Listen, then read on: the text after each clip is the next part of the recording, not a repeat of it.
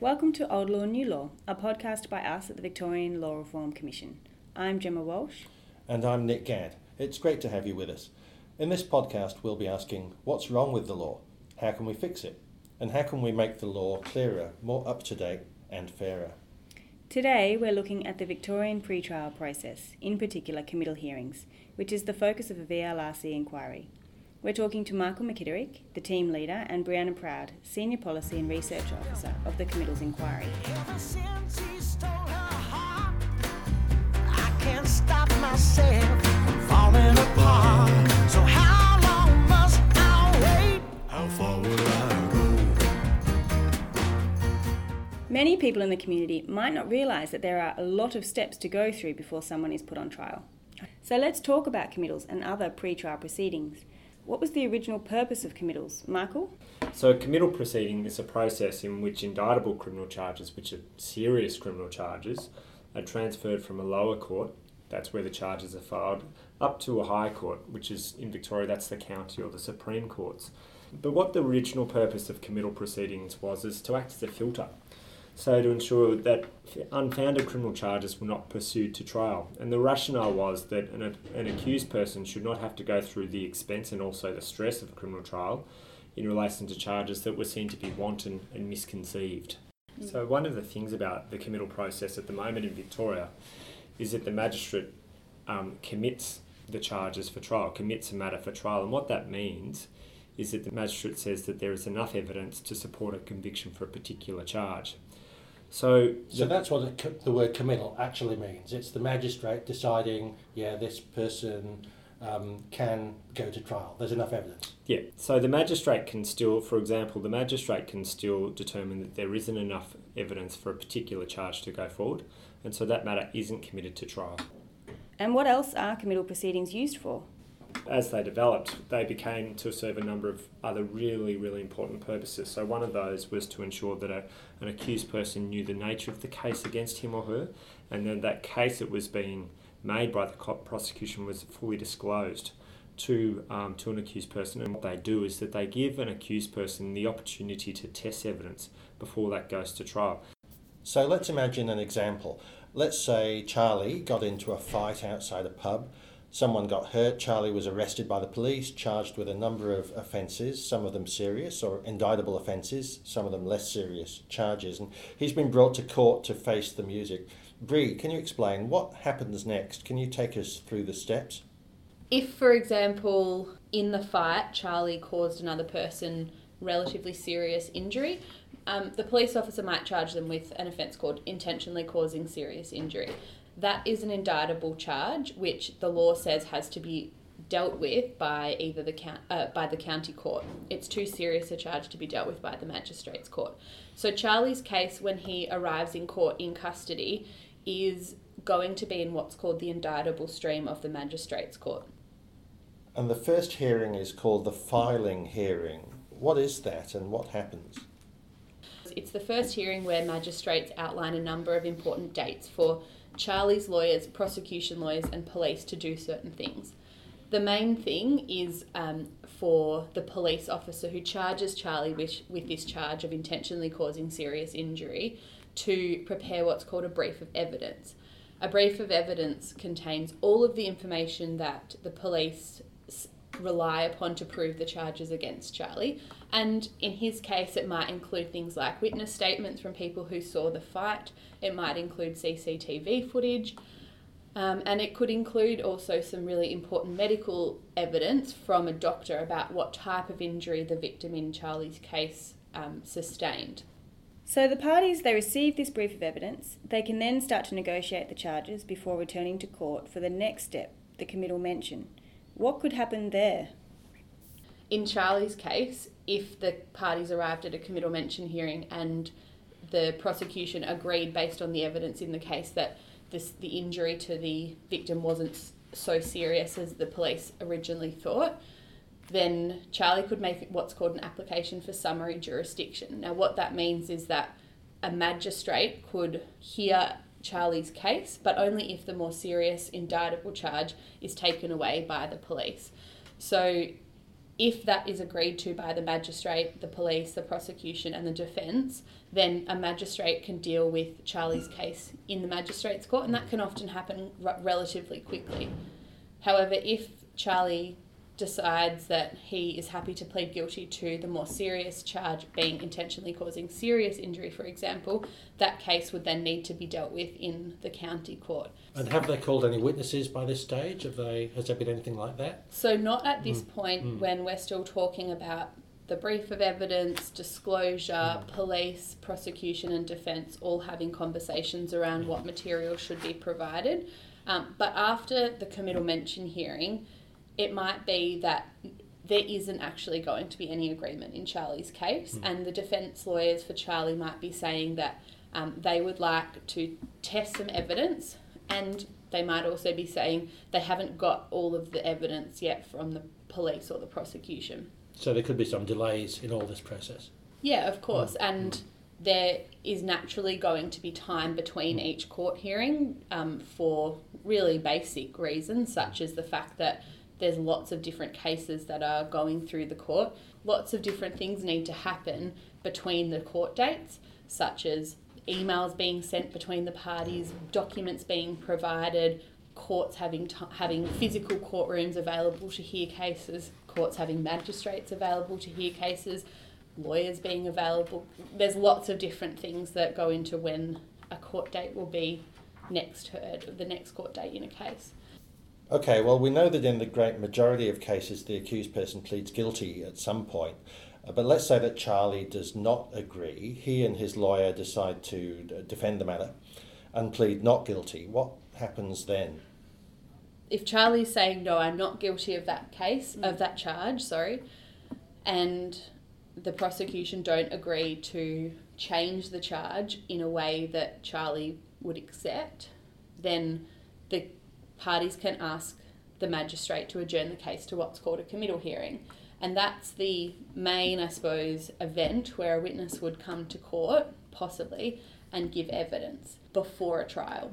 So before the committal hearing, the court has to decide which witnesses will be called to give evidence. How does the court decide who gives evidence? In Charlie's case, there might be 10 witnesses who saw what happened. There might be 2 different medical experts, and there might be 7 different police officers who were all involved in some aspect of the investigation and arrest.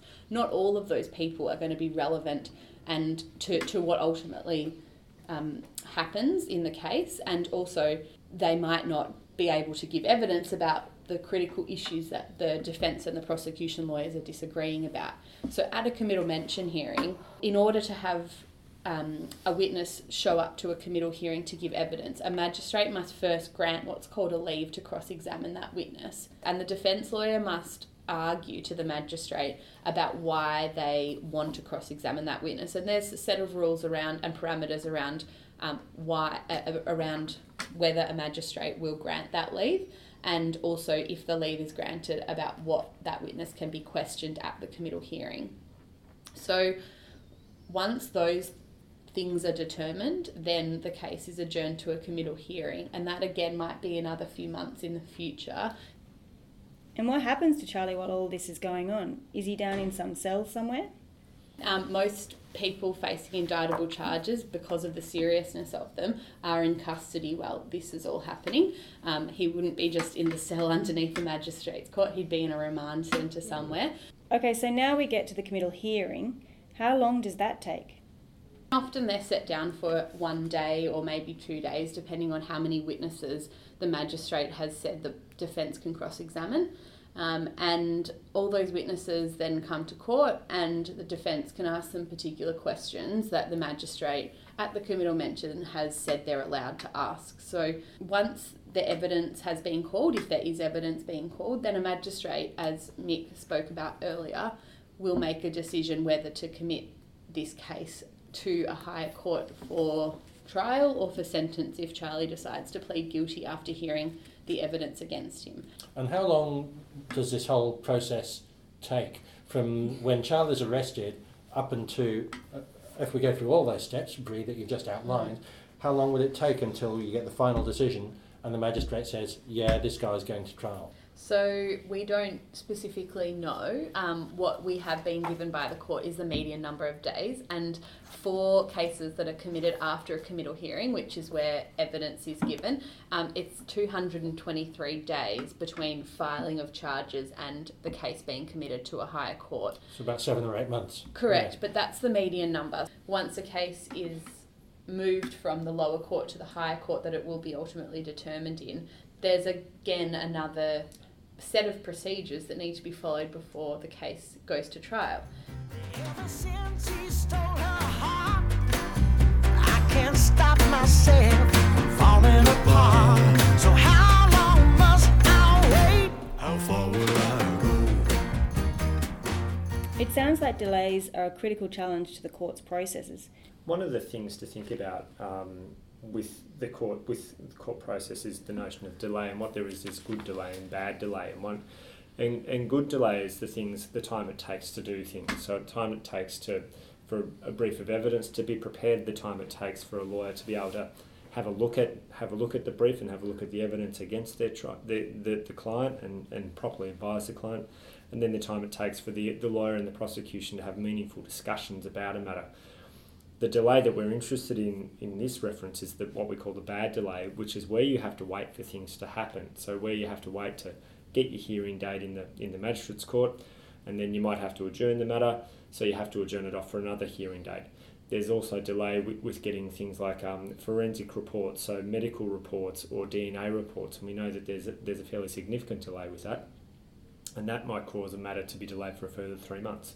Once the matter's committed for trial and you go up into the High Court, there's more delay there because your trial has to be listed and it joins the queue of trials which are waiting to get on before a judge. And if you're in the country, for example, we know that delay is exacerbated up there because the Supreme and the county courts don't sit up there all the time. Court facilities are limited, so therefore it will take a while for your matter to get on up in the country. What specific factors cause delay? And the main thing for delay that we've heard, apart from there's two things. There's getting forensic reports done. All the people we've spoken to say that causes significant delay. But the other thing is I'll say it again. There's structural delay because the court system just doesn't have enough capacity to deal with all the matters in an efficient way. And unfortunately, you can't just press pause on crime being committed. Yeah. So do we need more courts? Is that what you're saying? We need more courts, we need more magistrates, we need more judges? We need to look at ways to stop people reoffending, perhaps. Well, there's that, but also one of our terms of reference is to make recommendations about resourcing. So we're asking our stakeholders like the courts, like Victoria Legal Aid, to tell us what they think. And that will inform the recommendations we're making to the Attorney-General. So how can we make that process more efficient? Well, there's a number of things that we're looking at. So things that we're looking at is whether we should keep the test for committal itself, that the fact that a magistrate has to commit the charges for trial, and whether that test is still relevant, whether that test still has any utility. What we're learning so far is that the process of committals has a lot of utility because, as we mentioned, it brings parties together, it makes them think about the issues and talk about the issues, and it makes an accused person think about whether they should enter a plea of guilt or not. So they're the good parts of the current committal system. What we want to do is to retain those good parts, but also make sure that those things are operating in the best way that they can be and in an efficient way. So that might be getting the courts involved the higher courts involved at an earlier stage, so that the county court is actively case managing a matter and asking lawyers what's happening, making directions as to evidence and the like. Or it could be that senior prosecution lawyers are involved at an earlier stage to make sure that the right charges are filed, for example. And what that means is that if an accused person has a very clear expectation of what the charges are that him or her is facing, then they might enter a plea at an early stage. And that means that the prosecution and the accused and the system doesn't have to go to an expensive and lengthy trial. How do they do committals, Michael, in other states and other countries? What has changed? And is the VLRC looking at similar options here? To start with the last part of that question, we're looking at all options, Nick. We're looking at the system from the filing of charges through to it going to trial. From the point of view of looking at other jurisdictions, we are looking at other jurisdictions. So we're looking at New South Wales has gone through a very significant reform of its pre-trial process in the respect that it's New South Wales got rid of the committal decision last year, and they've moved to what's called the early appropriate guilty plea scheme. We're going to be talking to South Australia because it changed its pre-trial proceeding in indictable matters and is now reviewing that process because it has experienced delay and backlogs. Also in England, for example, England got rid of committal hearings probably 4 or 5 years ago now. But what they've done is brought in the involvement of very senior prosecutors very early in a matter, which means that better charges are laid at the outset, which means that what they're finding is that there's guilty pleas are made at an earlier stage, which means that the court system is operating in a more efficient manner. So what's to stop Victoria from, say, taking those reforms that have been made in New South Wales and other states and applying them here? What works in New South Wales and Tasmania and England won't necessarily work in Victoria. We've got really different criminal law cultures. Bree practiced previously, and in New South Wales it's a much larger state. You've got lots more regional courts, for example.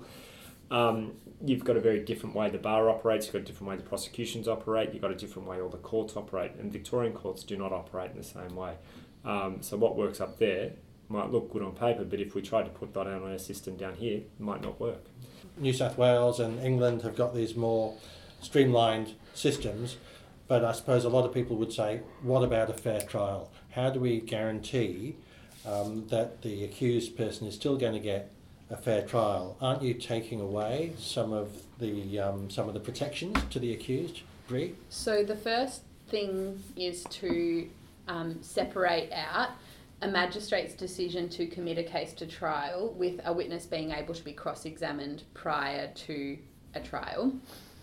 And those two things are quite separate, especially when you think about how other jurisdictions have handled similar reforms to what we're asked to look at. And while some states have removed a magistrate's decision to commit a case, that hasn't translated to witnesses no longer being cross-examined prior to trial. So that still exists in states where there is no decision by a magistrate to commit. You can still test the evidence. Yeah, you can still test the evidence, and there are other processes and procedures which have been implemented in those jurisdictions which almost mirror some of the old committal type procedures. So from our point of view, when we're looking at this reference, we're trying to balance those two things. We're trying to balance the best way to support victims and witnesses to ensure that they're not traumatised by any further than they have to be by the process, because one of the things we've also been told is the mere fact of going to court, the mere fact of giving evidence is a traumatic process in itself. You might have to relive something that was very traumatic for you, particularly if you're a victim survivor. On the other side, you have to balance the interests of the accused person and their right to have a fair trial and their right to ensure that what is happening during the court process is not biased, and make sure that the evidence is obtained properly, and to make sure that that person's interests are looked after by the court process. So when are you reporting? So our report's due to the Attorney General on the 31st of March next year, 2020.